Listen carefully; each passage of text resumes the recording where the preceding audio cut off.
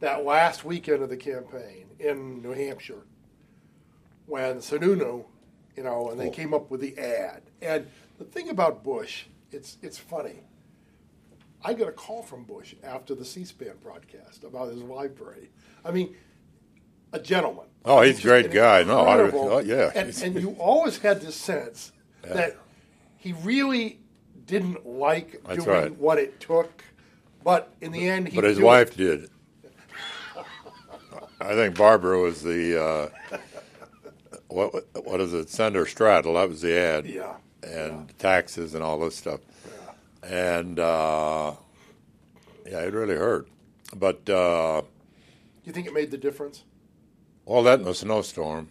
When he was out there doing all these physical things, and I was walking around the drugstore trying to find a few people to shake hands with at the grocery store.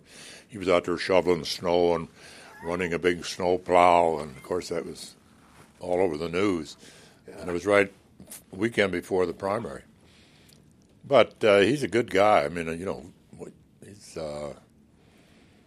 He seems almost, in some ways, miscast in that he's almost a throwback, to the wise men. I mean, the sort of post-World War II generation of appointive. I mean, he'd make a great Secretary of State. But in terms of what the political process has evolved into, he finds it he wouldn't like it. I remember after he lost in 92, I invited him. I said, we want to, honor you in the Senate, my colleagues, and this is only a few days after he lost. And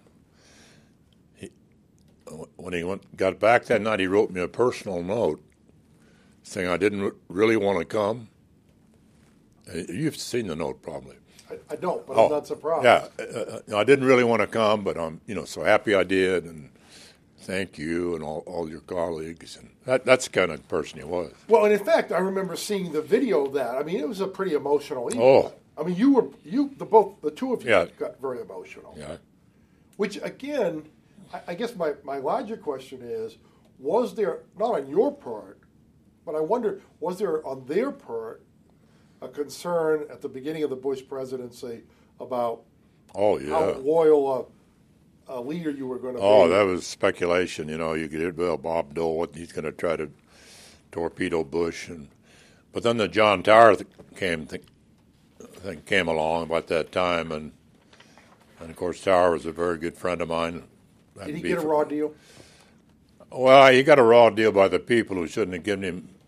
I won't name names, but I know a couple of people had drinking problems, were up speaking against him on the Senate floor. I mean, and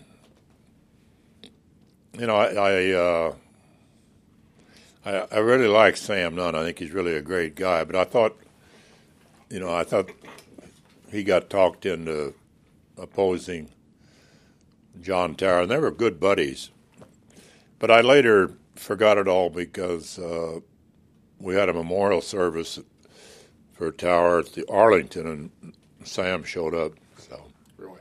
So it's there are those who think there's a little bit of payback involved. That over the years Tower had been, Tower was a very bright guy. Bright, those nice stiff collars, British. But he's very bright and.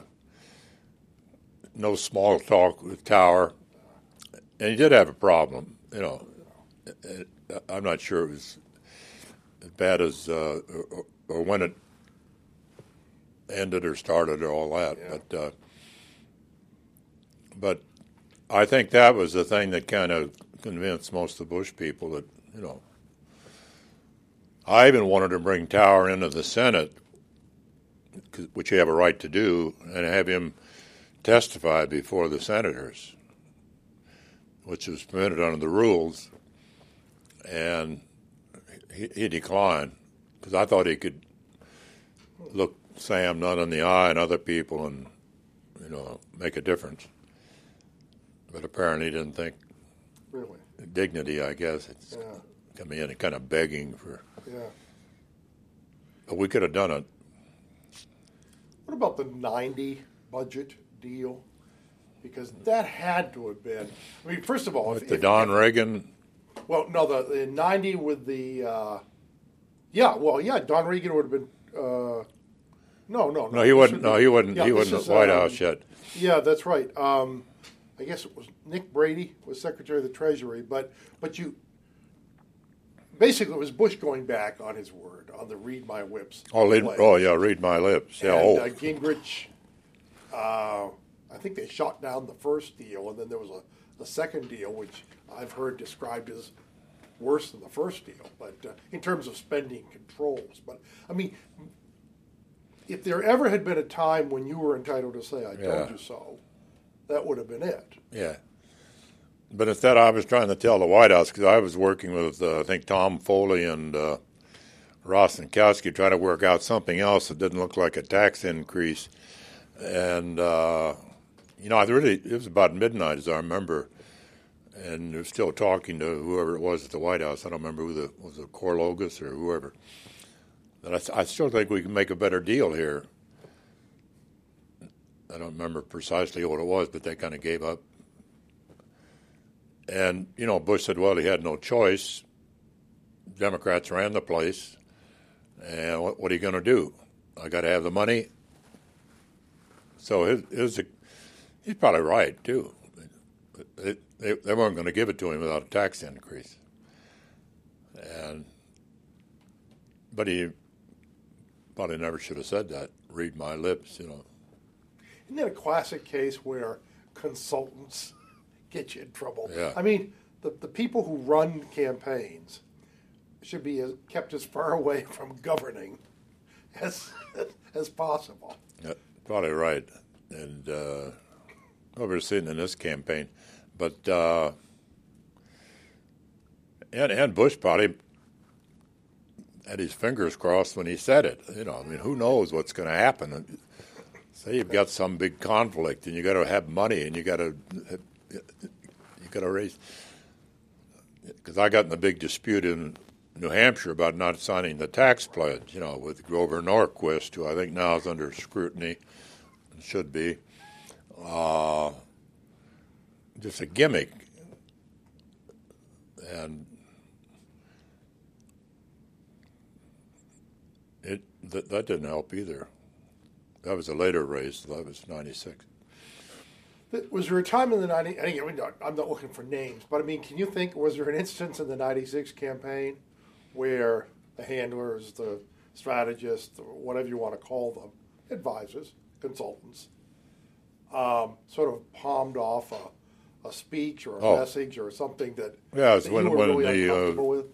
When the log cabin group gave me money, and instead of responding like Reagan did, people agree with me, different issues, we have whatever, and forgot about it. Instead, it became a 3 or 4 or 5 day story because of Scott Reed and Bill Lacey to some extent. No, you're not going to.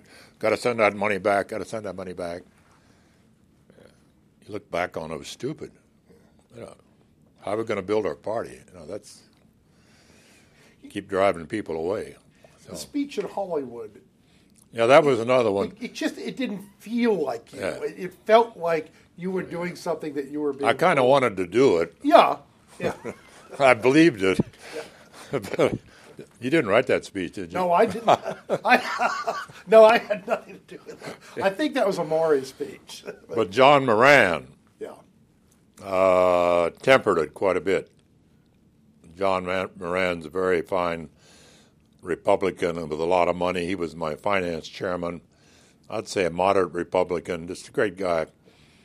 And I said, you really want to do this? That's after we're out there. And I said, well,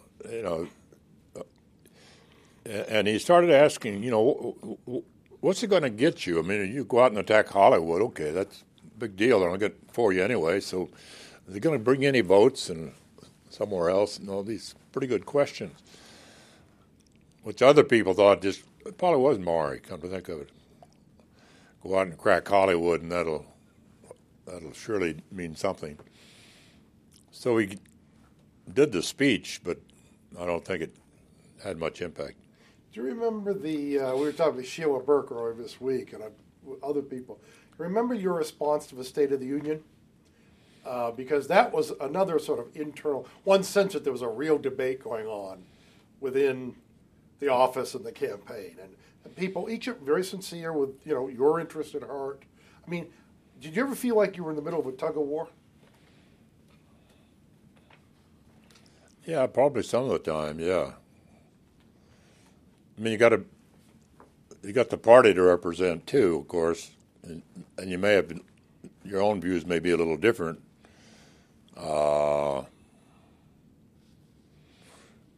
I remember, was it McClure or somebody took a bunch of Republican senators down to the White House, I think, to see Sununu, that I wasn't tough enough, and all this stuff. So you've always got, you've got a constituency you got to deal with. Yeah, so I guess there's. It's like poor old Harry Reid now, or even Pelosi's got it tougher. I mean, she's got party 3 different groups, and she's got to be the leader. So, do you know what Sununu's reaction to that delegation was? Yeah, I don't know for sure, but it was probably friendly. I guess there is a little bit of a history there, isn't there? Oh, I always liked his wife better. I think she was kind of for me, but and his son's in probably deep trouble. But he's really, according to Elizabeth, really a nice young man. Yeah, very bright. Yeah, and Sununu was bright. Well, but he got in a little trouble too, didn't he? Oh yeah, well remember, yeah, he was Boston. Run out of town.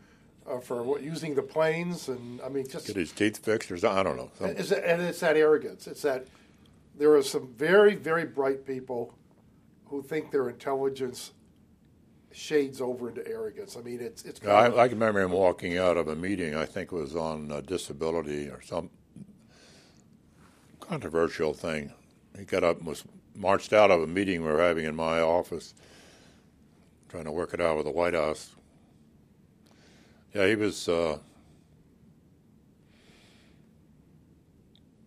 never thought he should have been there. I mean, I think it's good to reward somebody because you got to be president, but you make that person your chief of staff?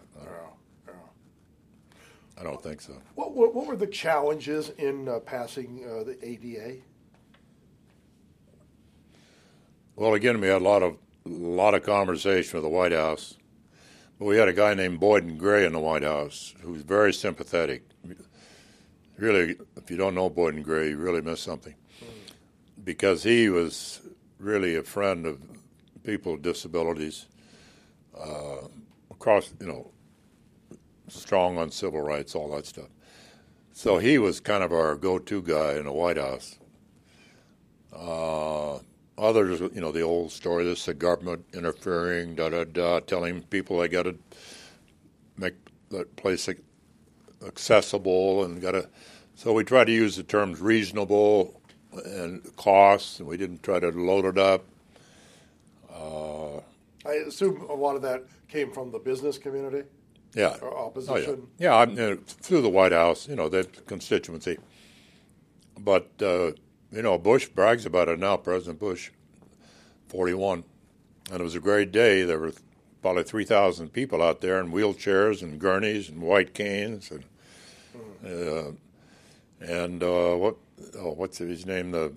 One of the leading disability advocates wore this hat. And came from a very wealthy family. He just passed away. Oh, yeah.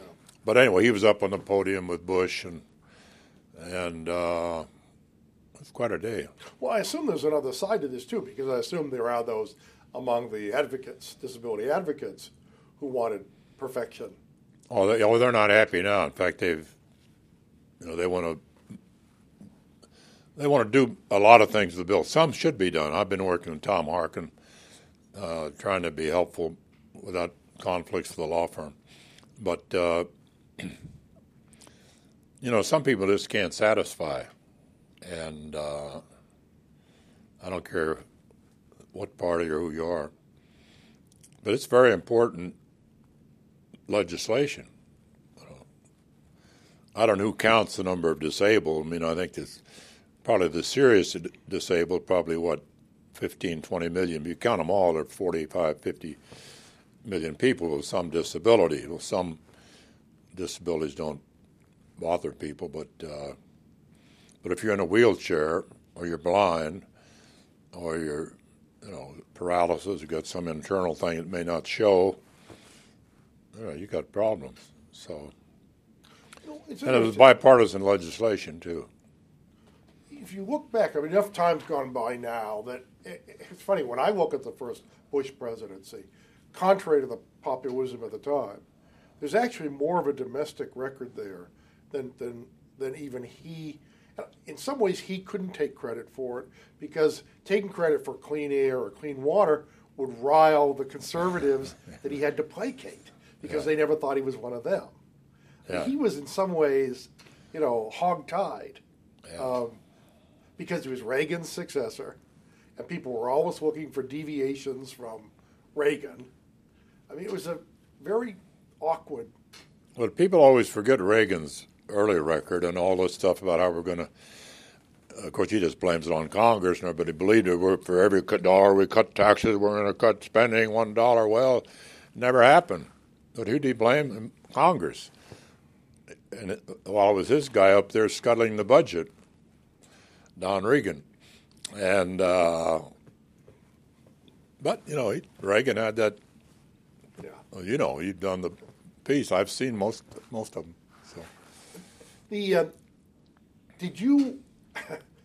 One had the sense that Bush was increasingly isolated. After the Gulf War, that it took a long time for that White House to wake up to the political dangers that they were in. Yeah.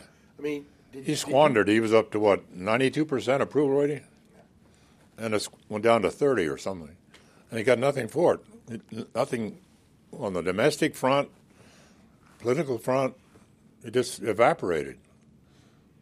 They didn't use it. Did you try to? I wasn't in a position to do anything that I can remember, but I think it was 92%. It was probably not accurate, but it was way up there. And he had the world by the tail. This guy was it, and Congress was ready to respond. Victory. We actually did something and finished it with very few casualties. 100 and something. So I don't know. Again, you had Sununu there and others, and they're sort of sitting on their lead, which you don't do. There's also, ironically, this sense that you can only now look back and see the Cold War was over, and that united conservatives. So you lost your unifying enemy. And there was a sense that Bush's historical mission had been performed, that he had done what he had very, very skillfully managed the end of the Cold War, and that's no small thing. The one thing got him in trouble was the economy, which, as we all know, did pick up the last quarter, which he didn't get credit for, and that's, what was Clinton? The economy stupid? Because Bush had a good record, as you said, but when the economy's bad, Nixon's always right. It's always bread and butter. I remember that letter I had, 7-page letter from Nixon. If the economy's good, you'll lose. That's what it said, in effect, and it was. But I think that was the big. And then some people thought he didn't really want it. Remember that talk about this guy? Does he really want to be reelected? He doesn't act like it. Doesn't have the fire in his belly. Well, I never saw that. I thought he was working hard. No, we became very good friends. I remember going down there in, was it 92, and I was thinking about not running again. And went down to talk to him, and he said, well, let's talk about this. I said, no, you're still a young guy, la, la, la, la. Man, you ought to, I think, was it 92? I guess it was. Yeah. And you ought to do it. And what made you think about not running again? Well, prostate cancer. And I didn't know at the time that, if you get it early and all this stuff, Sure. survival rate's excellent. So was that after I had that, that's when I went out and talked to the president about maybe it's time for me to move on. He said, no, it's not time. What would you have done? You must have thought about alternatives. What would you? I can't imagine you. I mean, I still find it hard to believe you walked Go ahead and make money. 4 years later. Yeah. Well, okay. Like Trent Loud, I never had any, so I very well. I don't know. I don't think I'd really thought about what I was going to do, but see, 92. Well, I'd still be young enough to kick around a little. 68, right? But see, that's interesting because that at least suggests that you didn't have this absolute need to be president. I mean, that 96 was kind of a... I always thought 88 was the year. 96, I probably shouldn't have been running. If you look back on it, I mean, all this stuff is well as Bob Dole's turn. I never did understand that, but I should have won in 88. I mean, that was the year. But the two dictators you met with, I want to make sure we get them on the record, because you had a meeting with Saddam. Yeah, in Mosul. And what happened at that meeting? What was the... Let's see, we landed in Baghdad, and they picked us up in one of his planes, took us to Mosul. There were 5 of us. Remember Metzenbaum and Al Simpson, was it McClure, 101. Anyway, we had this letter from Bush, which in effect was saying, be careful with Israel. You're getting a little aggressive. We have strong ties with them. We want to continue good ties with you. It's just a one-page letter. And we weren't getting the meeting. So King Hussein of Jordan put in a plug, and then we got to Egypt, and Mubarak called Saddam on the phone and said, I've got these guys here. I know this Bob Dole, all this stuff, and you ought to speak to them. So that's how it really happened. And we got there, and we thought we were going to see him in Baghdad. We put him on their plane, took us to Mosul, took us to this, as I remember, a big hotel where he was there and surrounded by all these guys with machine guns. And I remember we talked a lot about, some of the good relationships, some of the stuff he was buying from America, like wheat, stuff like that. We talked to him about the letter we were presenting from President Bush. I think Al Simpson got in a few old jokes. And then he said, I doubt it. Simpson didn't care. But then he suggested we go on a helicopter ride. He said, the people really love me, and I'll take you out on the countryside. So I said, well, I think I need to visit him in a... And to his credit, Metzenbaum says, no way, we're going to go up on a helicopter with that guy. So we declined. So I was happy I took Metzenbaum along. Because there was some reported story that some previous delegation who had visited ended up mysteriously. I don't know any truth to it. But anyway, he was, I can't, other than just a nice, pleasant meeting. He wasn't hostile. Didn't. And this, of course, was obviously before the invasion of Kuwait. Yeah. Then when that occurred, you went over, weren't you? Did you accompany the president at one point, or didn't you go over there? Let's see. I went to Kuwait, but I didn't. Before the liberation of Kuwait, wasn't there during that period, those several months when I thought at some point you visited the troops in. That may have been, yeah. But I was also in. I think, Kuwait on the same trip. I'm not sure. Okay. And then I did go over there with Clinton, but that was another time. That was a Bosnia NATO thing. I did go with Bush. Yeah, where did we go? We went somewhere. Was it Thanksgiving? Yeah, it was Thanksgiving. Thanksgiving. In between the I remember being out in the desert war. somewhere, got lots of sand. I remember that. And he was pumping up the troops. Yeah, I remember that. Yeah, that's right.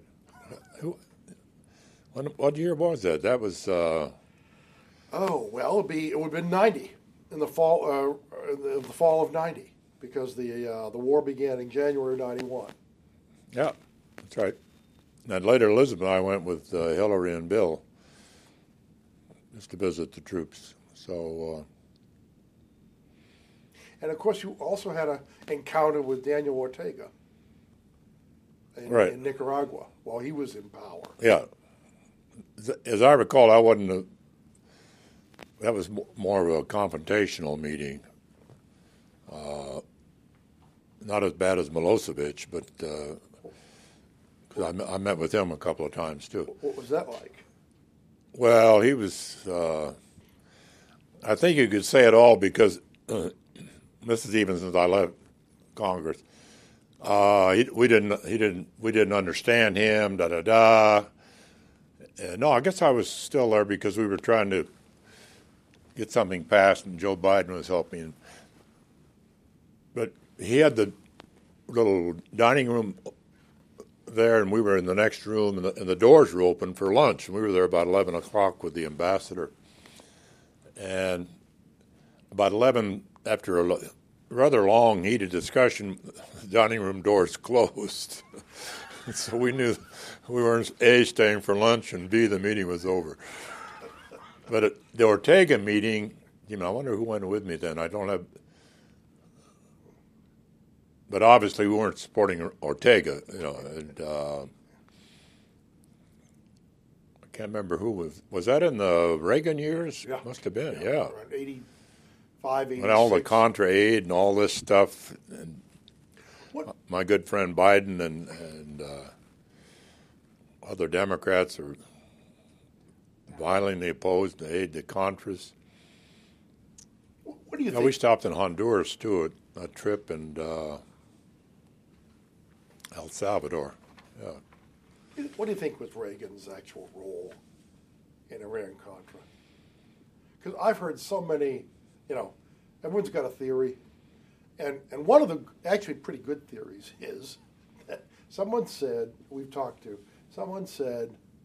well, first of all, Bill Casey mumbled, and Ronald Reagan was deaf. Yeah. And I can imagine Casey going in and mumbling something, and Reagan nodding his head. I just read the day when they quoted when Reagan said, "When I make a mistake, it's a butte." And that was his answer to the whole Iran-Contra thing, and he got away with it. So I don't know whether he ever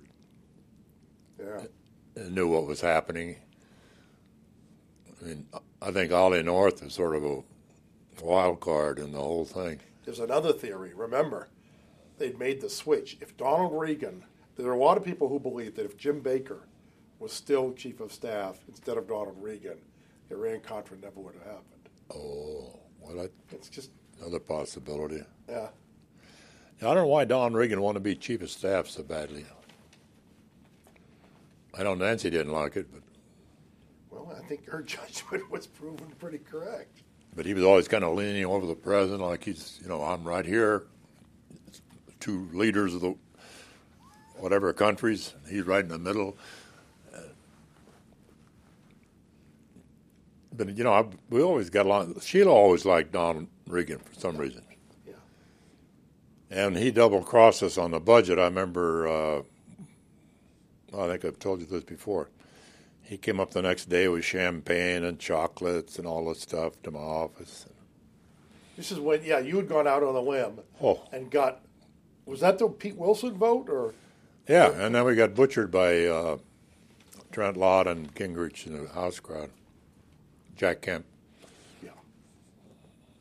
No new, I don't know, too much spending or something, I don't know. We were going to cut Social Security. not cut it, but slow the rate of growth, which in this town's a cut. And had we done that, we wouldn't be looking at, the problem we're looking at today with Social Security. But we probably lost a couple of Senate seats over it. So we talked to Alan Greenspan this morning, had a wonderful conversation with him.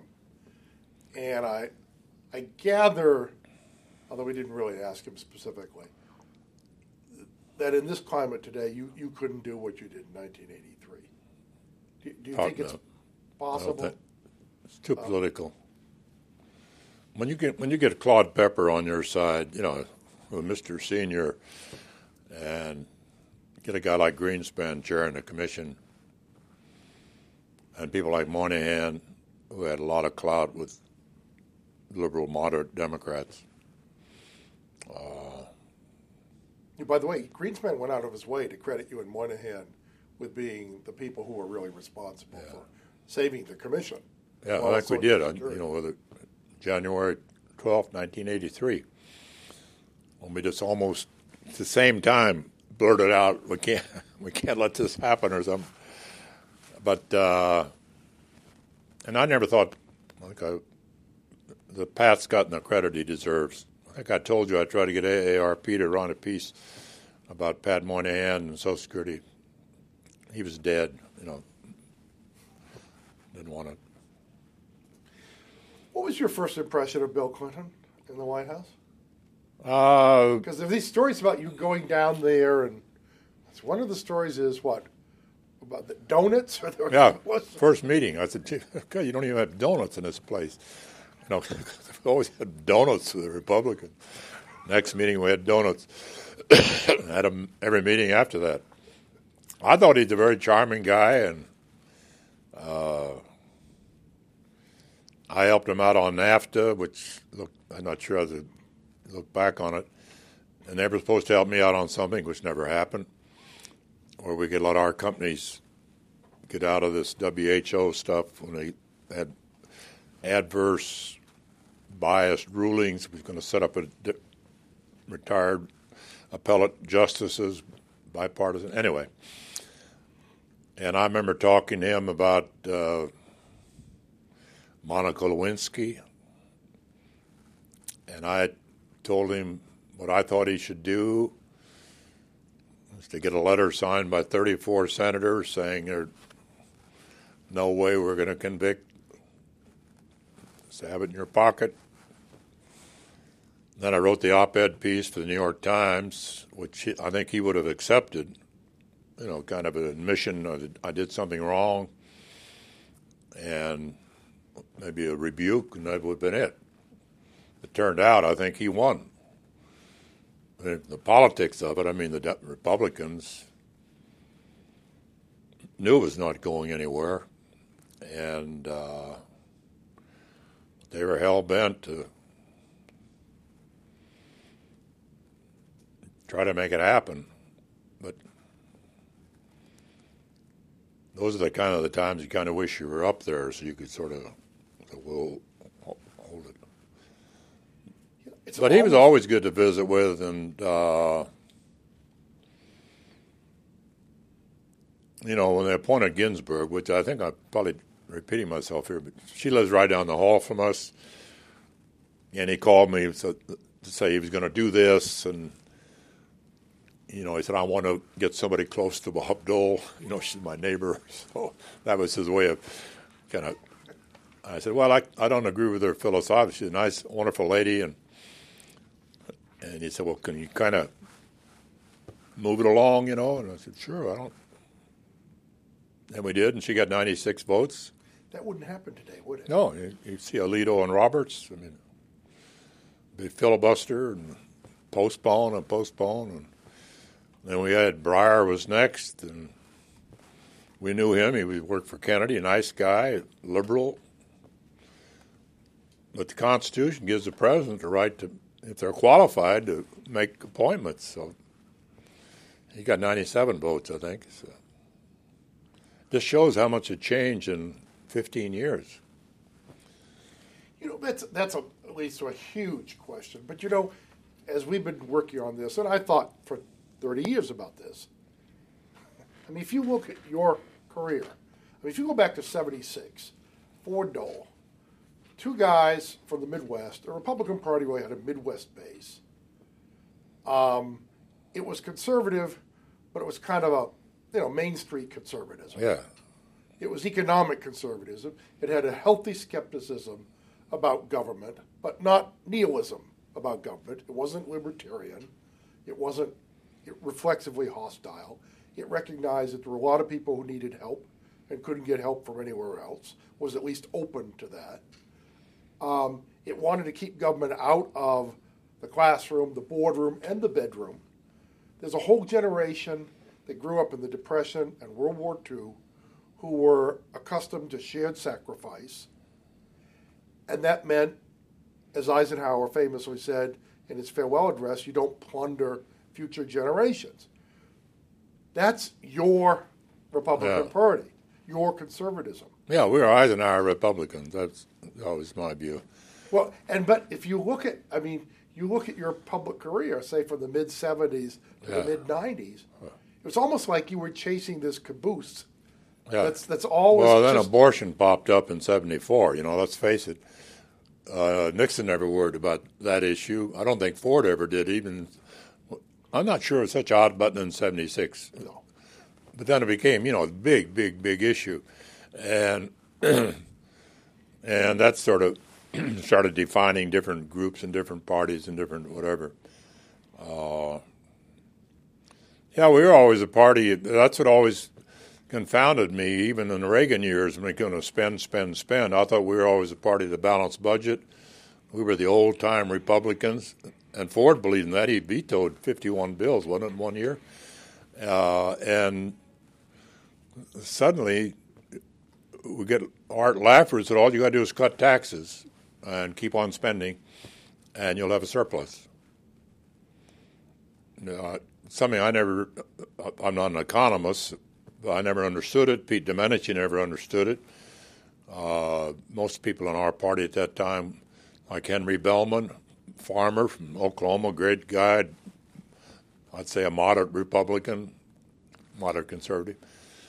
We thought you were supposed to balance your budget like people did at home. When you didn't have the money, you didn't spend it. But it's even more than that. It's almost a moral, or at least an ethical imperative to live within your means, at the very least, not to borrow from your kids. Yeah. And that's gone out the window. That's gone. Yeah. That's just, take it from the rich. And somebody said even Whoopi Goldberg was complaining the other day about the estate tax.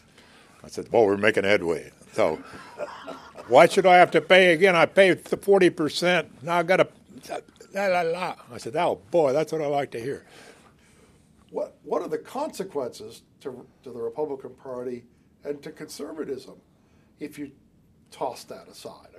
If you no longer define yourself. Well, look what happened in 2006. I think the Iraq War was primary, but, we were spending money faster than Democrats. And as far as all these little pet projects and earmarks, I think we hold the world's record with Ted Stevens and his colleague Don Young and other people.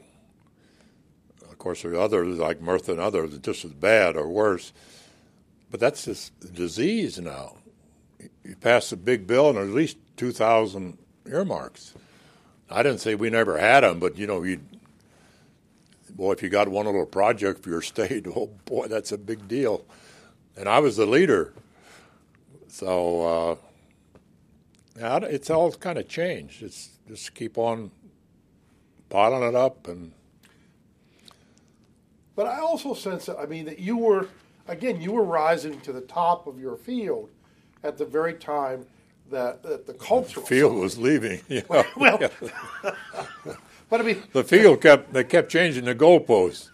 That's the best way to describe it. I was on the 5-yard line, then they moved it. Then I was on the 15-yard line. Then when I got there again, they moved it again. No, that's brilliant. I was going to say, but these whole raft of cultural issues that kind of came in to redefine conservatism. Yeah. Whereas the old conservatism basically said, we mind our own business. Yeah, keep the government away. You don't want any government except for farmers. We like those little subsidies out in Kansas. Not even federal aid for education. That was a big thing in my first House race because, and we still don't have, we have a lot of for math and science special thing. But let the local people do it. Let the school boards do it.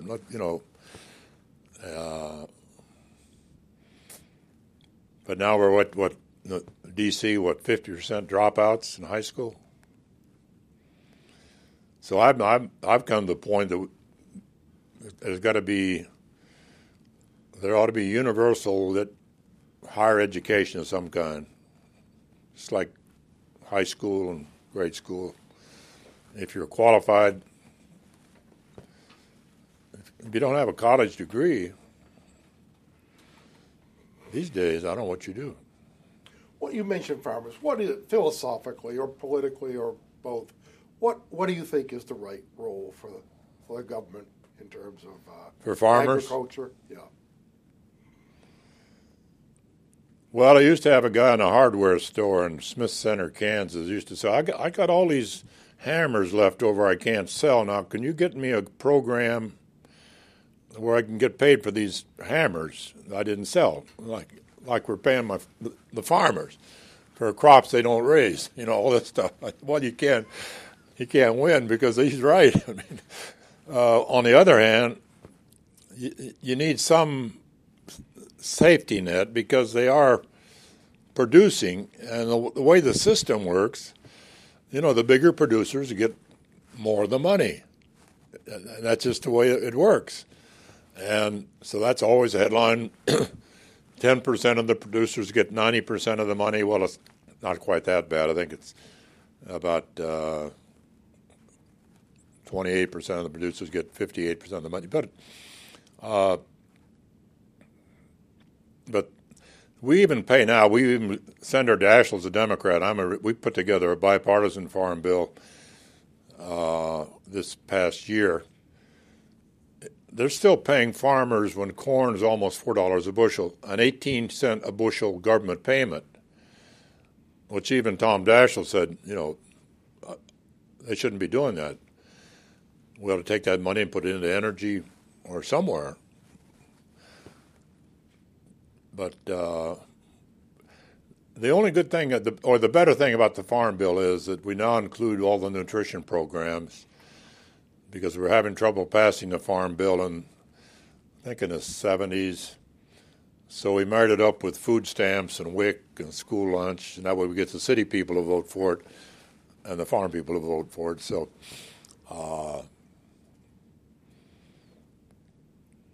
but there used to be the American Farm Bureau Federation was, pretty much against subsidies, except maybe what they call a loan program where you could borrow, have some money, and if the price went up, you could still make a profit. But they're now sort of joined the chorus with their arm out. But let me ask you about the health care package in the early days of the Clinton presidency. Obviously, Mrs. Clinton's baby. Did Sheila talk to you about it? We talked about it a little, yeah. I told him, if you can get Sheila Burke to vote for it, I'll vote for it. No, really? But in fact, there was an alternative, wasn't there? I mean, did Senator Chafee have? I appointed Senator Chafee to a committee because he was a lot of common sense, little to the left of most people in the party, but still a good Republican. And I think there was another conservative in the group, so it wasn't just Chafee. But yeah, they were. I don't remember the details. But they're getting close to some. And remember, Mitchell kept us in part of the recess, trying to get a bill passed. And finally, I think August 15th, he gave up. But my view is that I remember Mrs. Clinton coming to see me, and she's very nice, and a lot of us didn't know why she should be doing this. She wasn't accountable to anybody. She hadn't been sworn into office. This wasn't a little trivia thing. This was national health care, and she wasn't accountable. It wasn't being done by HHS, it was being done through the White House in these secret meetings. So it all started off in a kind of a bad way. The president's anointed his wife to be the new health czar. But anyway, we had meetings, and she came by and very nice. I think we met at least twice. And then her people started meeting with Sheila, and I remember meeting at the White House with Senator Benson, Bob Beckwood, President Hillary, Democrats, but we didn't do enough of that. And pretty soon it got to be, their way or the highway. And then Senator Specter's office came up with a chart. You start off way up here, and you go through all these, and finally way down the corner, the patient finally gets help. And so that killed it. The bill was 1,342 pages. Yeah. But that chart was designed by somebody in Harlan's office. Really caught on. And who did that? I used to know, I think somebody named Sylvia. But anyway,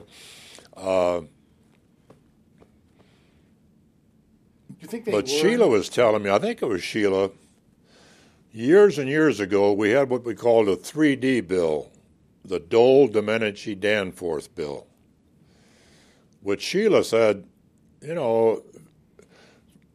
in the 70s, that was pretty progressive stuff. And it doesn't differ, well, in many areas, but there's some similarity in what we were doing back then and what Hillary's trying to do now. Because we had an insurance pool where poor people couldn't get insurance, somebody had to take them, not just cherry pick, take the healthy people. And so I'm going to have to dig that out and take a look at the 3Ds. Sheila probably knows all the details, but so healthcare is a big issue, no question about it. Well, it's interesting because, first of all, Clinton later on said he realized he made a mistake. He should have started off with welfare reform and put health care. Yeah, but he didn't want welfare reform. He vetoed it twice. Yeah. And then after I started running my campaign for president, then he signed the welfare reform bill. Over the misgivings, by the way, of a lot of his advisors. Yeah. And NAFTA, too, of course, that was earlier, but union people didn't like NAFTA. And now Hillary was going to, first she was going to repeal it, now she's just going to modify it. I think Bill told her, wait a minute, that was one of my proud achievements. Well, the sense is that Clinton came into office maybe with an unrealistic set of what could be done, and he wasn't interested in incrementalism. I mean, the problem with the health care plan, among other things, was they wanted 100% now. Yeah. And offered 95%, they said, no, that's not good enough. One sense is he at least learned over time that you're pretty lucky to get 95%. Oh, Reagan didn't take 70, Well, I think his first mistake was the first bill he sent up was a spending bill. And it was David Bourne who blew the whistle on it. It wasn't a Republican. We were all against it, but Bourne was out there on the floor, and he was going to, I think he made a lot of promises to different constituencies in his campaign. So he had the money going here, and really didn't create any jobs or anything. It was just sort of a payoff, and it was defeated. And so he started off with that defeat.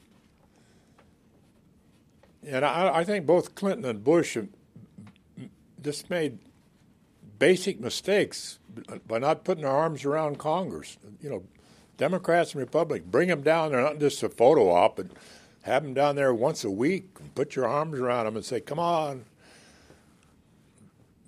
And I think that's the only way we're going to get back to where we were, way back with Gerald Ford's days when he and Tip, of course, we didn't have that many horses in the house those days, but we were still a factor. Seemed like things got done. I don't know. Let me ask you. It's interesting because I asked Walter Mondale this, and he I must say he was very agreeable. Does it make sense to you that one reason 30 years ago why the two parties found it easier in some ways to work together 30 or 40 years ago was because 30 or 40 years ago, each of the parties had liberals and conservatives, Southerners, Northerners. I mean, when Mondale arrived in the Senate, which was only a few years before you, if you wanted to get anything done, and you were from Minnesota, you had to work with Dick Russell and John Stennis, and you had to develop personal relationships that in some ways transcended ideology. I mean, so you develop the knack of compromising internally. Well, plus the fact that we thought we were the permanent minority. And if we were going to get anything done, Republicans, we had to reach out to Democrats. But that's true. Particularly, it wasn't so bad in the Senate because you had this block of Jim Eastlands and others, 8, 10, 12, where you didn't need but 40 Republicans generally, 41 or 2. But I remember working with Mondale on trade stuff because we both came from farm states and this stuff like this. But I don't know, we didn't seem to be, we disagreed, and we'd go out on the floor and debate, but we never called anybody names, I don't think. Well, Hollings did a couple of times, B'nai Brith and a couple other stupid things he said. But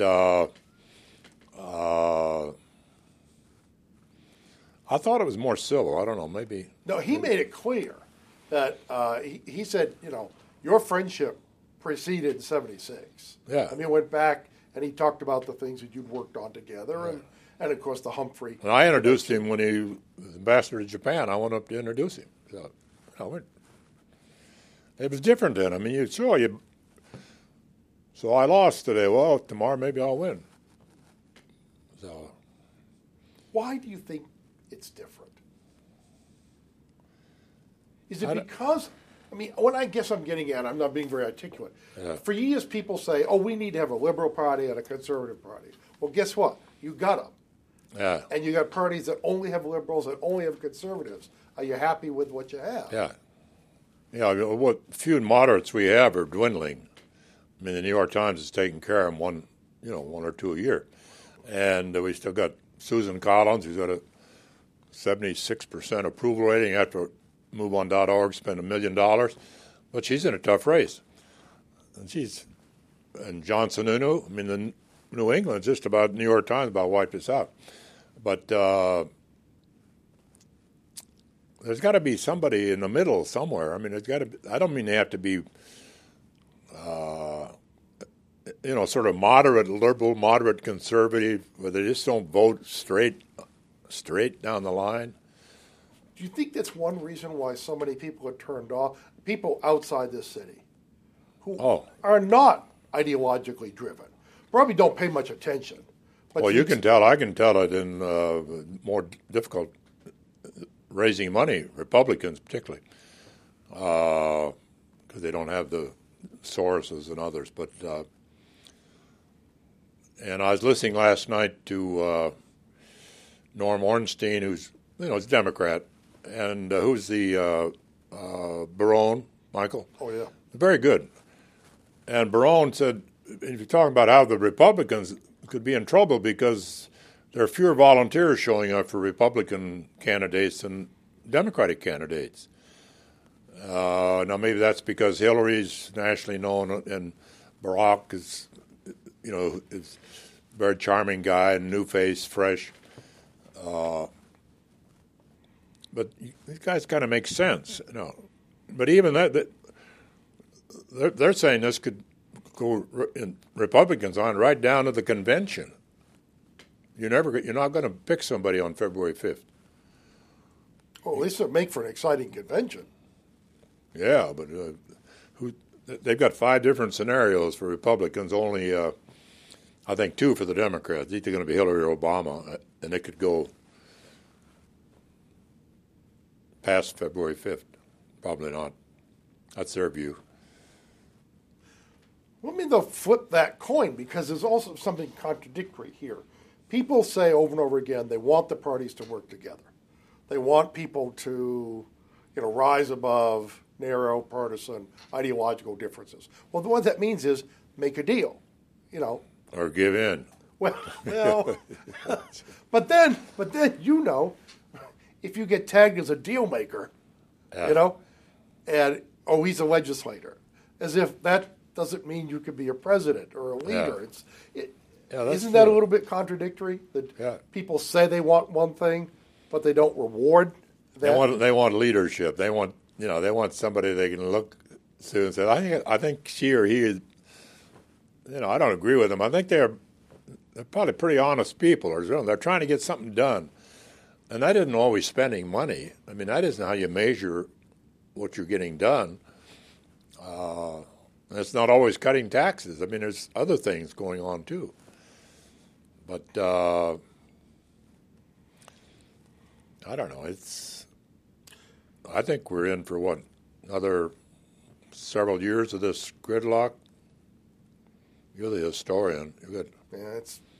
It's hard to see how it. And in some ways, you can see a scenario. Say Obama gets elected.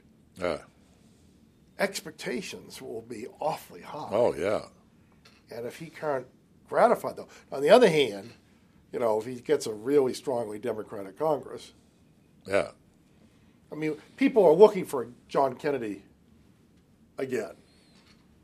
And I listened to Mitch McConnell last night. He was there, this little fundraiser for the party at our place.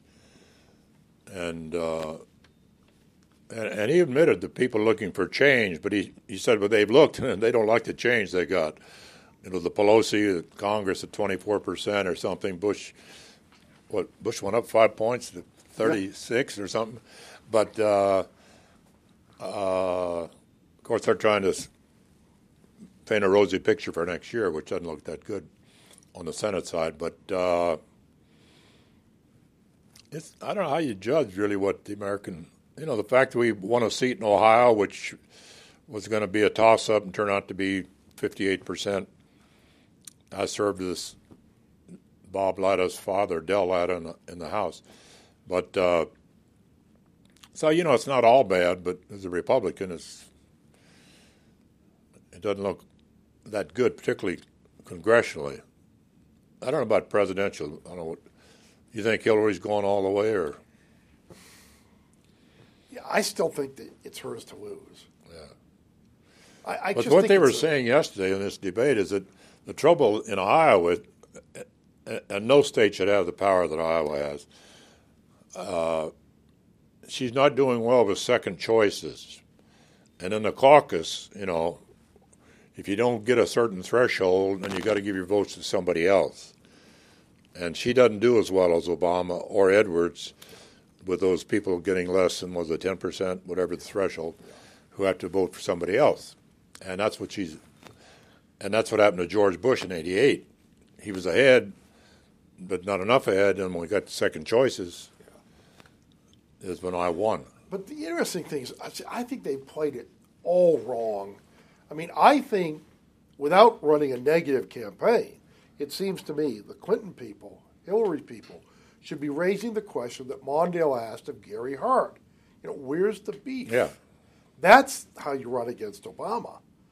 It's not what may have happened 40 years ago or even lack of experience, because you encompass that in, okay, this is an attractive, charismatic guy. What's he going to do? They've been trying to do that, but they're finding, again, I listen to all that stuff, had this focus group on, and if you criticize another Democrat, that line goes down. Who's the young guy, the pollster? Oh, Frank Luntz? Yeah, I don't think much of Frank Luntz, but but he it's right there on the recording machine. When Fred Thompson refused to answer the question the other day, boy, his number shot way up. Of course, he's not going anywhere. And when Biden talked about religion in the debate the other day, the numbers went down. You don't do that in a Democratic group. He even quoted some hymn, and the number went straight down. And they wouldn't even talk about the war. The moderator said, we're not going to talk about the war. A terrible moderator. And they added Keys. Doesn't even have an office there. she wanted to make the Republican field larger, so she took two of the Democrats off, Kucinich and Gravel, who shouldn't have been on anyway. But why should Tancredo and the congressman Duncan Hunter and Alan Keyes, of all crazy people, be on? Anyway, that's the last debate for a while. But they got the best political reporter, though, David Yepsen. Des Moines Register. He's good. Anyway, what has been your relationship with the second Bush White House?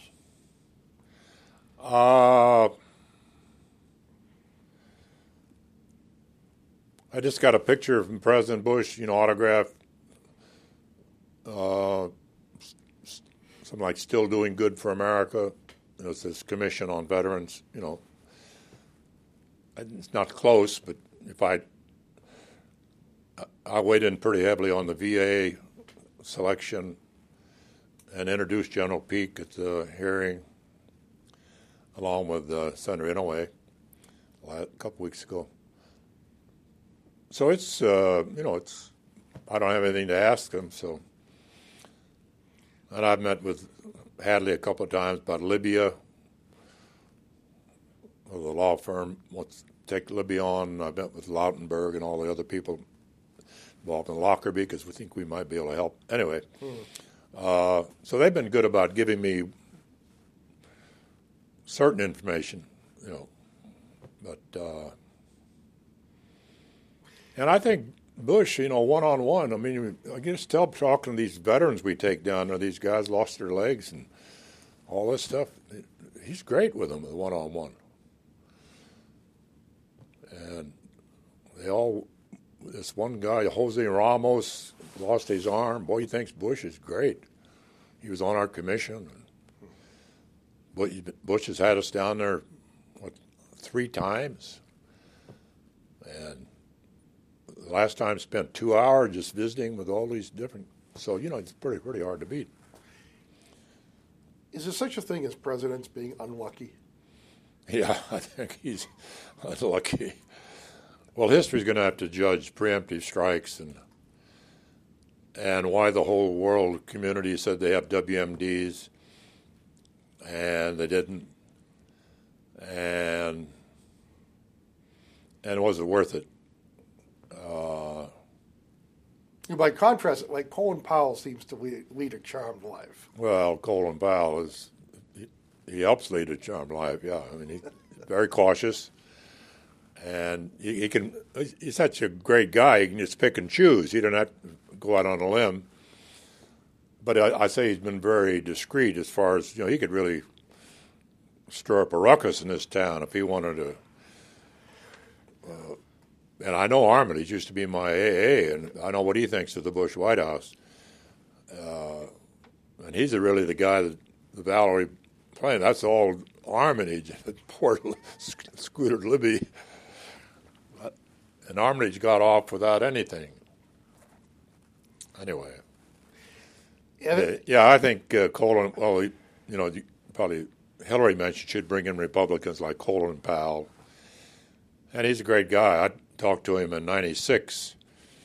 I didn't ask him because I knew what the answer was going to be. When I went out to his house, he had a little reception for me and went in a little room. And I talked about my race. Said, well, I know it's tough. It's uphill. The economy's good, da-da-da. But, who knows what can happen. And they said, well, you kind of wish me luck. And in other words, don't ask me the question, would you be my running mate? So, yeah. But would he have been your first choice? Oh, yeah. If he could have gotten him? Yeah, he went out to Iowa. He tried it. And they weren't ready for Barack Obama yet in Iowa because he's as great a guy as Powell was. I think he's much stronger than Obama. He was running fourth in the polls in Iowa. Well, he's in the wrong party. Yeah. If he wants to run for president. Yeah. But he had pretty, I'd say moderate conservative views, But you remember at the convention when he talked about affirmative action and he got some boos. And, I mean, if you had put him on your ticket, there would have been he would have been nominated, but you would have had a rump movement on the floor of the convention. Yeah, probably. And then you got something happens to Bob Dole. They're going to be a black president. Yeah. But anyway, I was looking at it. I was looking at somebody I thought was capable and had some. See, that's interesting because you know the rap on presidents who pick running mates because you never pick someone who might rival you or overshadow you or have your own constituency. Or, you know what I mean? I mean, that complaint has been made about. Yeah, I don't believe you ought to just go out and try to pick all those smarter people than you are. But as long as you got pretty good political sense, they may be much smarter in the field that they're in. That's what you want. And I just thought Powell had this great touch with the American people, more than I had. And I could see him reaching out to independents and moderates that we were probably going to lose because Clinton was going to pick them up. And Scalia was another one that was on our list. I never talked to him. But John Boehner wanted me to take Scalia, get all the Catholic vote. So. Can you imagine how many times in the course of that campaign he would have said something that would have to be taken back in the next news cycle? Yeah, well, I mean, well, I said a few things myself. So. It's like Reagan when he wants to bring the missiles back. We've launched them or something. I don't know what was that quote? Oh yeah, we've just launched. In 5 minutes, we're launching an attack on the Soviet Union. He thought he was not on the air. But Reagan could get away with it. I know. Yeah. They were charmed or lucky or whatever people. But I think you're right. You have some good point on Bush. I think he's smart enough. Again, I think he made the basic mistake of not working more closely with Congress because he came here as a compassionate conservative, and it got to be all politics. Me against them, and then the war in Iraq just changed everything. I mean, suddenly all the focus on domestic programs and relationship with other countries, and had to take a back seat. I mean, wasn't any much of a choice. And look at all the money we've spent. You could have spent on education. So you can look at all the different things that happen, plus, the loss of life. But where were you in the morning of 9/11? 9/11, I was just headed to Walter Reed. I just walked to the front door, and the doorman said, Mr. Walker said, "Have you heard about that plane flying into that tower in New York?" I said, "No, it must have been a terrible accident." By the time I got to Walter Reed, of course, the second plane, and people run all over the hospital, are getting mobilized, and they're running the Pentagon, and the whole place was in turmoil. And that, I have to go back. Where were you at Pearl Harbor Day? I was in my fraternity in Lawrence, Kansas. It was a Sunday morning, wasn't it? Yeah. And we were shocked. We were just kids, and we couldn't believe it. So, did you sense that day or immediately thereafter that it was going to change your life? Shortly thereafter, because everybody started signing up. I wasn't one of those, but a lot of these young guys join the Navy, join the Army. Everybody wanted to do something, and look, as I remember, it was. Roosevelt was pretty. We didn't get in. We weren't too anxious to get in that war. What was the vote? One vote margin? Well, earlier, but the draft was passed by one vote. Yeah, one vote. Yeah, was it Rankin or somebody? Some woman member in Utah or somewhere, Idaho? Or Montana or something Montana. like that. Anyway,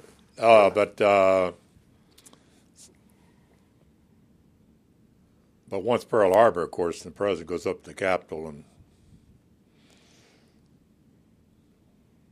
but he was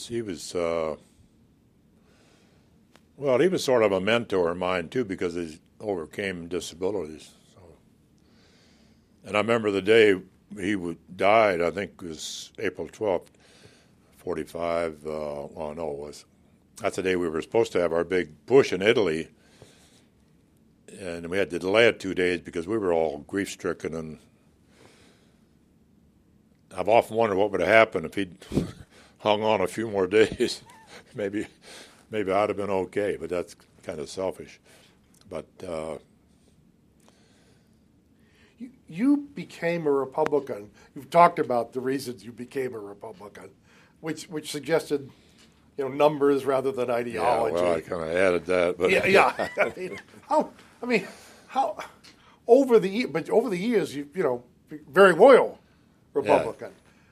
How did that loyalty? What does that loyalty develop around? I mean, is it we had a young guy I liked a lot named John Wolk, who was a little county attorney in our little county, and he was wanting to leave, and I was in law school, and he thought I ought to come back and run for that job,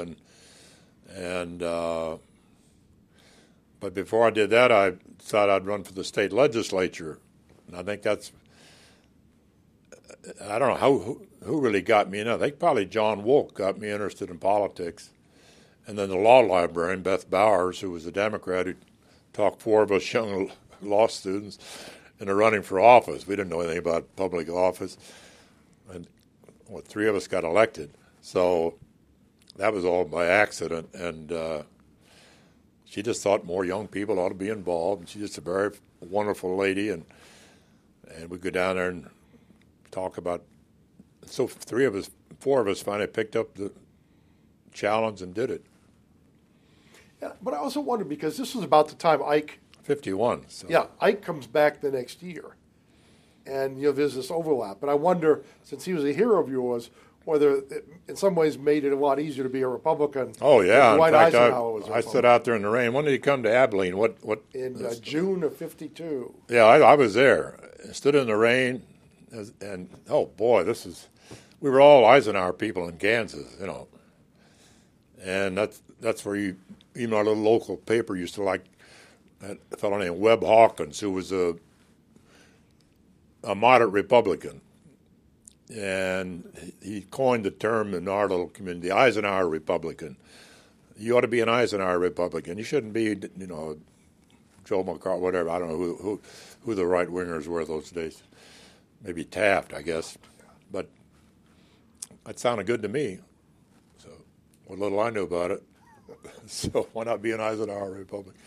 He was my hero. So did you ever have a vote you wish you could take back? Oh, lots of them. Yeah.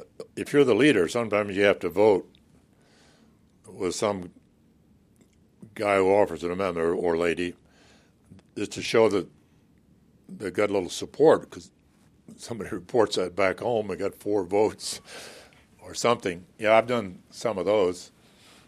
And I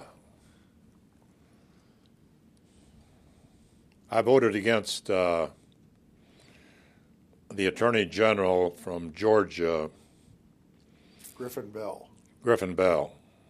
I apologized to him for it, because the Secretary of Transportation, black guy, Bill Coleman. Bill Coleman's a great lawyer, great guy. Yes. Called me up and said, "Bob, you're the Republican. You're a Republican leader. You can't vote for this guy." And he gave me all his record, and I think I was one of 19. And Griffin Bell never held against me. In fact, he endorsed me in '96 in Atlanta. So I kind of regretted that vote, because he wasn't a racist, turned out, and just a good old Southern gentleman. In some ways, like what I think later on people came to have second thoughts about voting against Clement Haynsworth when Nixon nominated him to the Supreme Court. Oh. I think they realized that politics had taken over. And that's another vote. I shouldn't have voted the way I did. I voted for him, but he was a bad nominee.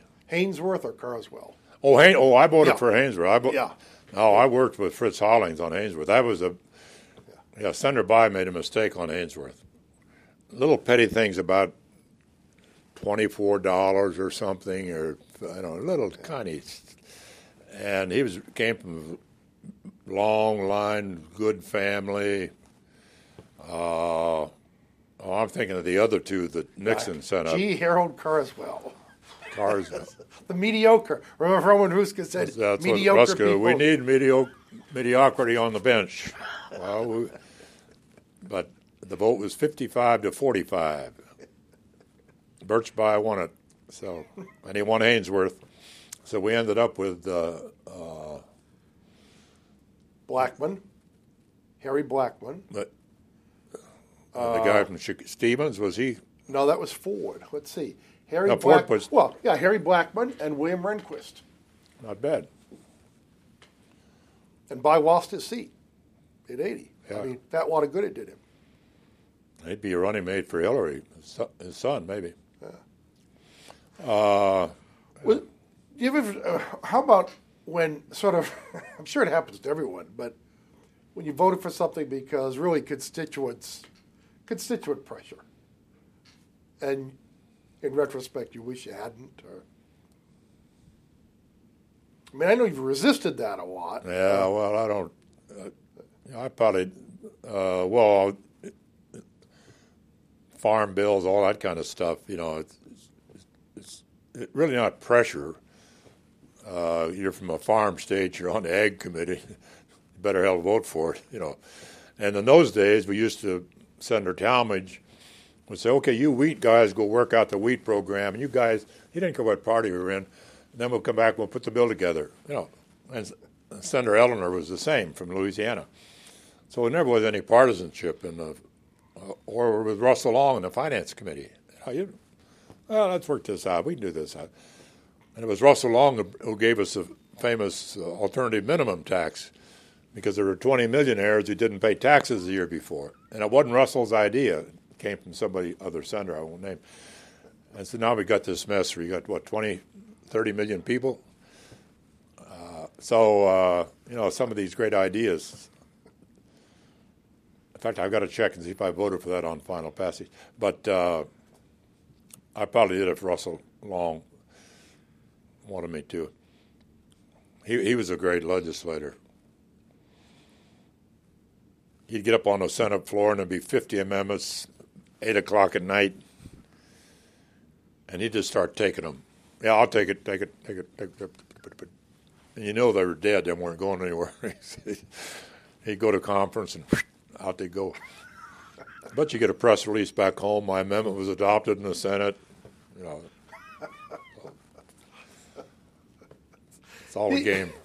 Without naming names, are there senators who can empty the place when they get up to speak, and conversely, who when someone gets up to speak, people really come in to listen? I mean, is that? There are a lot of the first ones. And I would, Dirksen would always bring a few people in, and he died shortly after I came to the Senate. Generally, in the closing debate, people would listen to Robert Byrd if it was on appropriation, or if he didn't give you a long history lesson first, or the leaders. And sometimes you'd ask people to come to the floor. We need to show we've got support on the Republican side, and Mitchell would say we need to show we got. So they weren't always there voluntarily. They were always urged to come. Names probably not taken, but there are a lot of people when they get up to speak. Now, it's a good time to go to the men's room or have lunch or maybe even take a vacation. I don't know. You speak of Senator Byrd, because I sense that was a relationship that evolved. Yeah, he didn't trust me at all. It didn't. When I first started, he didn't. He thought I was too partisan. Said so. I mean, he's one thing about Senator Byrd. He's an honest man, and we got along fine. I told you the story about it. He wanted me to find some big project in Kansas that he'd help me get through the committee, and I couldn't find any. So, but he said, "You never asked for enough around here." And he was serious. He was just a friend. And it's Robert. It's never Bob. It's Robert. And I remember he lost his grandson, and he kept in his office the grandson's shoe. And whenever you go to visit him, he'd always mention his grandson. He's very, talk about an amazing career. Poor guy ought to leave now. I mean, he's not well, but he won't. Yeah. But were there people, again, without mentioning names, I assume people who were there who, like him, should have moved on? I mean, how do you deal with that? I mean, how do you communicate? My theory has always been they don't want to pack. They've been there so long. Hell, I'll just die and let somebody else worry about packing all this stuff. But, yeah, I think that, I don't know if you can impose an age limit, but there ought to be some time you just kind of walk away from it. I think like Trent Lott, 66, he's got some good years left. For whatever reason he left. But some people just love it. People like Lautenberg, he doesn't need them. The guy's a multi-million. 80, what is he, 83? Going to run again? I went up to visit him a couple of months ago, and he doesn't, he likes it. He just something to do. What do you do when you got everything else? You buy a Senate seat, But yeah, there ought to be a time when you kind of walk away from it. Has there ever been a situation where informally colleagues went to someone either and said, it's just their age or other reasons, drinking, or just the equivalent of an intervention almost? Well, without getting the names, right. Some of that happened with Bob Packwood. I never thought he was treated fairly, and by today he wouldn't have a problem. In my view, people have a little different view of some of that. But and there are other centers on the east side who had bad drinking problems. You had to escort them off the floor from time to time. I think, and I didn't serve. I was one leader who didn't serve liquor in my office. I figured if they want to get drunk, they weren't going to do it in my office. They go downtown or go somewhere else. So we didn't. We served Coke and whatever. But because the old days, they used to go to the drinking hole to be the leader's office. Democrat Johnson, Dirksen, which is fine. I don't have any problem. But you didn't think. Do you think television has changed that? I mean, bringing television to the Senate might have had an impact. Might have, yeah. I don't know what it. Do you think, on balance, it's been a good thing, bringing television? Yeah. I thought at first there'd be, there are, some people up there every day making a speech for people back in North Dakota, wherever they're from, and I think overall it's worked pretty well. I think people kind of get, after several years, they kind of just part of the deal. Yep. I don't think anybody really thinks, how big is the C-SPAN audience? You ought to know. The only thing I know is they have done statistics, because they don't have ratings, that say supposedly in the course of a week, who knows what they watch, but in the course of a week, between 30 and 40 million people. Yeah. So, there's a big audience out there, and I guess somebody wanted to go out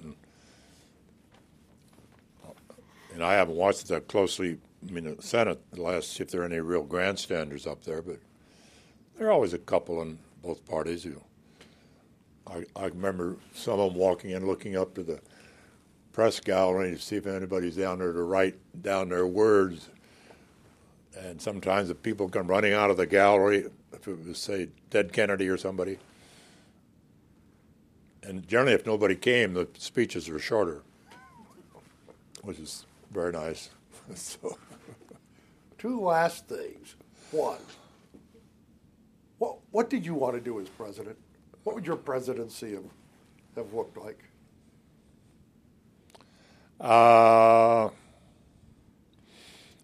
Well, I think we'd had more emphasis on a balanced budget and probably a little more emphasis on families, social programs, health care, of course, strong defense. I don't like taxes either, so, but I'd say, a little right of center, if you could get it. I mean, again, you got to deal with Congress. Well, but that's interesting because when I've asked this to other people, it's interesting. A number of people said, he would have spent a lot of time on the Hill. I mean, he would have been sitting down. I know those guys. I mean, these are my friends, and that's why I think both, as I said before, both Bush and Clinton made a cardinal mistake. I mean, they're might have been great governors, but it's a different place up here, and that's why I thought Gerald Ford somebody really knew the Congress and got a lot of things done. Some weren't too good, but that was like the WIN program. That was his own. But he had friends, and you've got friends. Sometimes politics, you can separate the two. Sometimes you can't, but so. The last thing, unfair question, but I have to ask it. I mean, how would you like to be remembered? Do you think about that? Not a lot. I think what I've said before, just put on my tombstone, veteran, something like that. Because we do a lot of work with veterans, still do every day, doing something. And I've called Henry Waxman to thank him yesterday for the hearing he had. Nobody was hearing yesterday about how the charities are ripping off these people for claiming they're helping veterans. Millions and millions, billions of dollars. And Henry, I had a little hand in it, passing on some stuff to him, and he had the hearing yesterday. And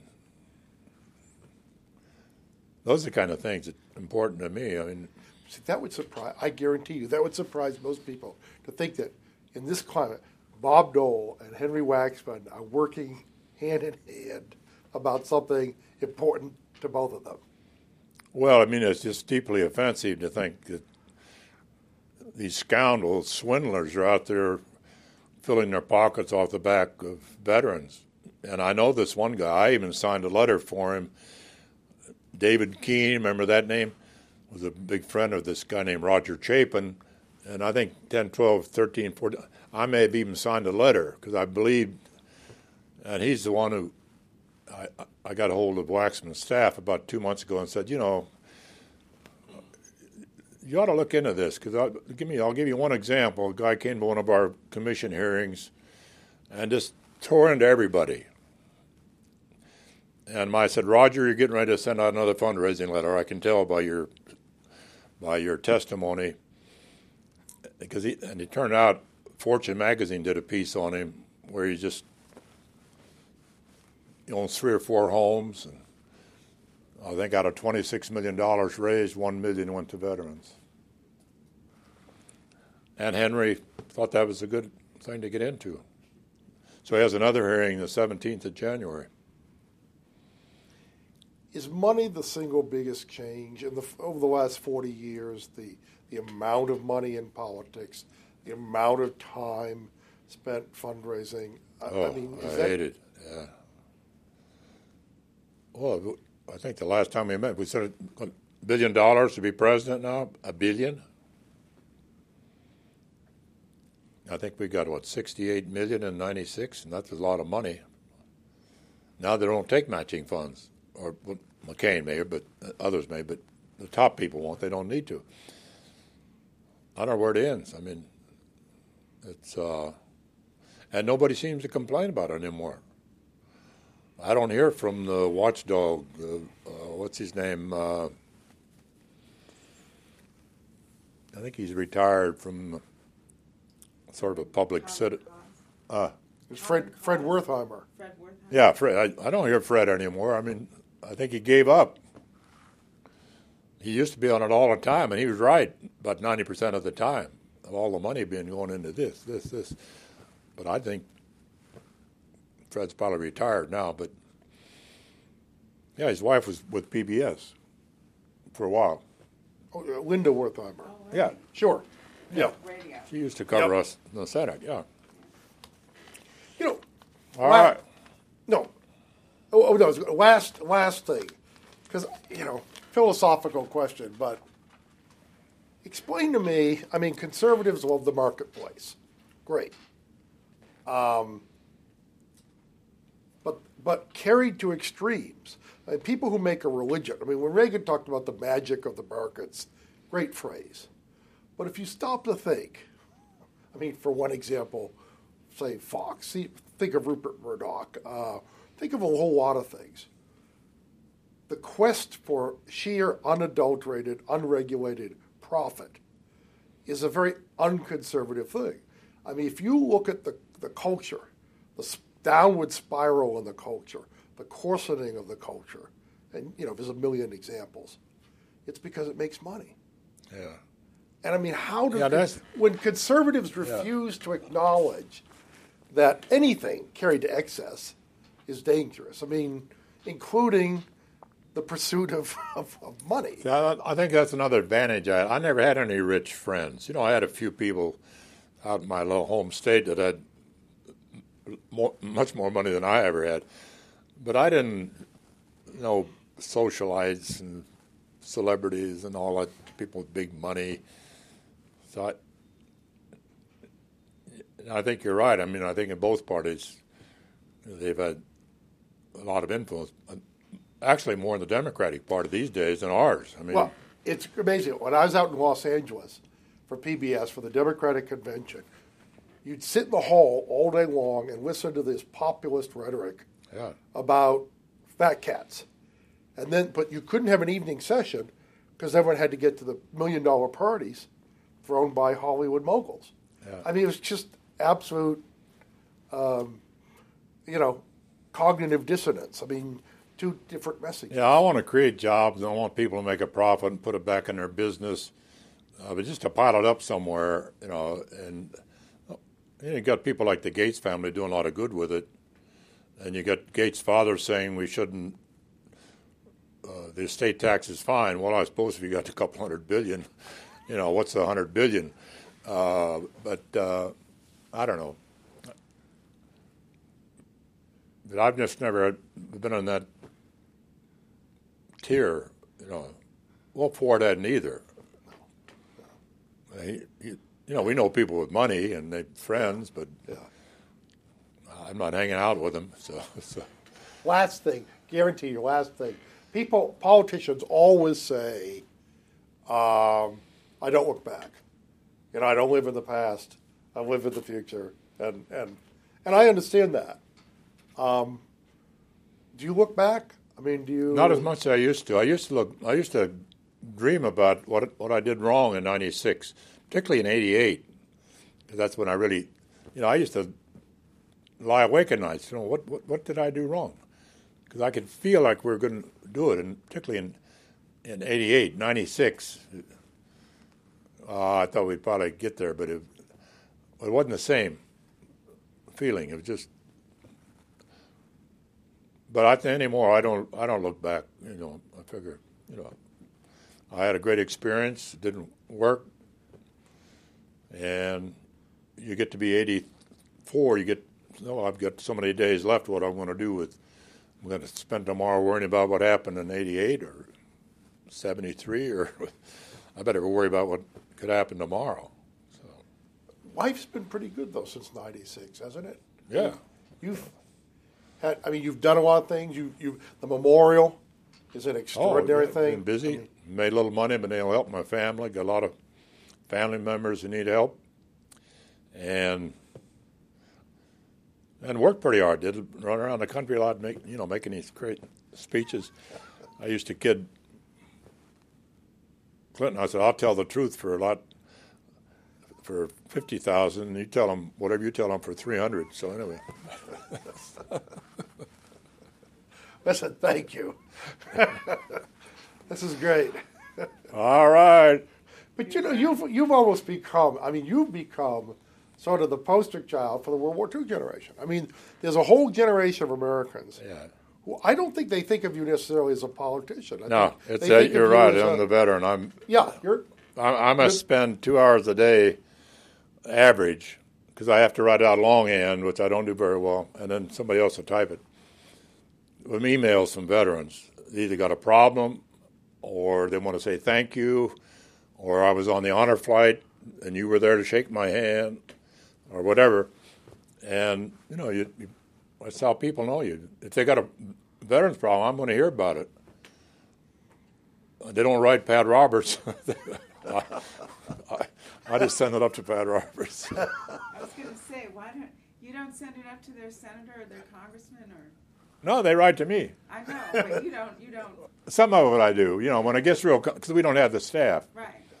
But we've got good contacts at the VA and DOD, and they've kind of agreed to help us with some of our stuff, and then you make quite a few phone calls. But somebody calls, this guy's 85 years old, he's in a hospital, and he'd really like to hear from you. You do that. Just nice little things. Doesn't cost anything. But the contrast to that is, this town is full of people who at one time were big names, powerful people on the Hill or elsewhere, and never adapt to life after. I answer every piece of mail that comes in this office. You do? Yep. Wow. And not a form letter. It's generally something I scribble out with these little yellow sticky pads, and poor Ruth Ann has to decipher them, and or either that or put them on a phone list. Some young guy called yesterday from Texas, Billy somebody, he wants to get into politics. He's 30 years old. He's an Iraqi veteran. So I'm going to get him in touch with, I've already got the stuff with the Dallas County chairman and all this. So you get into all those little kind of things. But adapting to, there are people who never get over the fact that they're no longer a big whatever shot. they were. Yeah. And people's memories are pretty short. Yeah. Shelf life. Now, you've beaten that, but in part because of the ads and I remember asking, I shouldn't say this because he's a good friend of mine. I asked Lloyd Handel, I said, what's the shelf life of a former chief of protocol? And you thought I just shot him with a 10 gauge. It never ends if you're chief of protocol. But you're right. The shelf life is X, and if you're going to sit around all day thinking how important you were or whatever, it's kind of a waste of time. But it's kind of nice to have Elizabeth involved. And I've only been to the Hill since I left in '96, probably 20 times. So I don't go up there. And I think I've taken people up to see about 9 different senators: Kennedy, Biden, John Warner, Lautenberg. Yeah, people that introduce them or say, I got a problem, Frank. I don't want to get my law firm involved if you're going to object to it. And I talked to Carl Levin about the same thing. So, you do things like that, but we don't lobby people and go up and say, we got to have this. I did lobby Dan Inouye once on an appropriation bill, and he tried to be helpful. It never happened, but I decided I didn't want to do that anymore. Once was enough. Go up and ask your friend, can you get $4 million for this client of ours? As good idea. It was about a blood thing. It's supposed to be helpful, battlefield wounds. So that was my last shot at that.